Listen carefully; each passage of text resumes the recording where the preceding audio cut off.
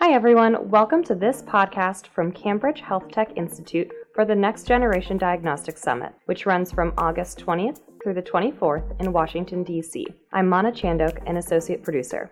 We have with us today our speaker, Suman Bose, a postdoctoral fellow from the Massachusetts Institute of Technology. Suman will be speaking at the single-cell analysis and the microfluidics and lab-on-a-chip devices for point-of-care testing tracks this year. Suman, thank you for joining us today.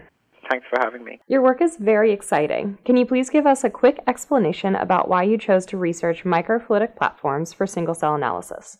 So that's very interesting that you asked. So, my background is mostly a mechanical engineer, and when I kind of started reading about single-cell technologies, I found that there was this huge lack of technologies, development, or engineers coming into the field and creating new technologies. So I saw an opportunity to work in the field, and I think that's why I got excited, formed a team, and started working in this area. What are the biggest challenges you and other scientists face in developing technologies for single-cell analysis?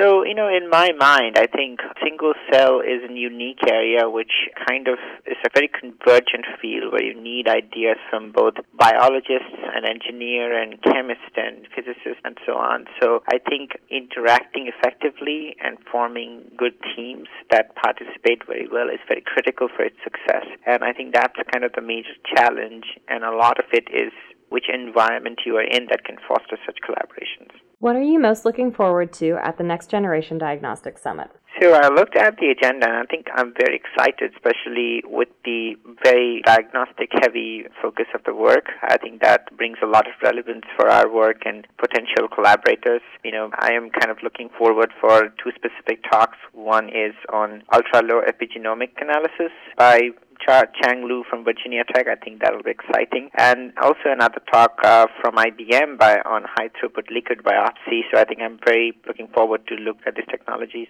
Suman, thank you for your time and insights today. Thanks, Mana. That was Suman Bose from MIT.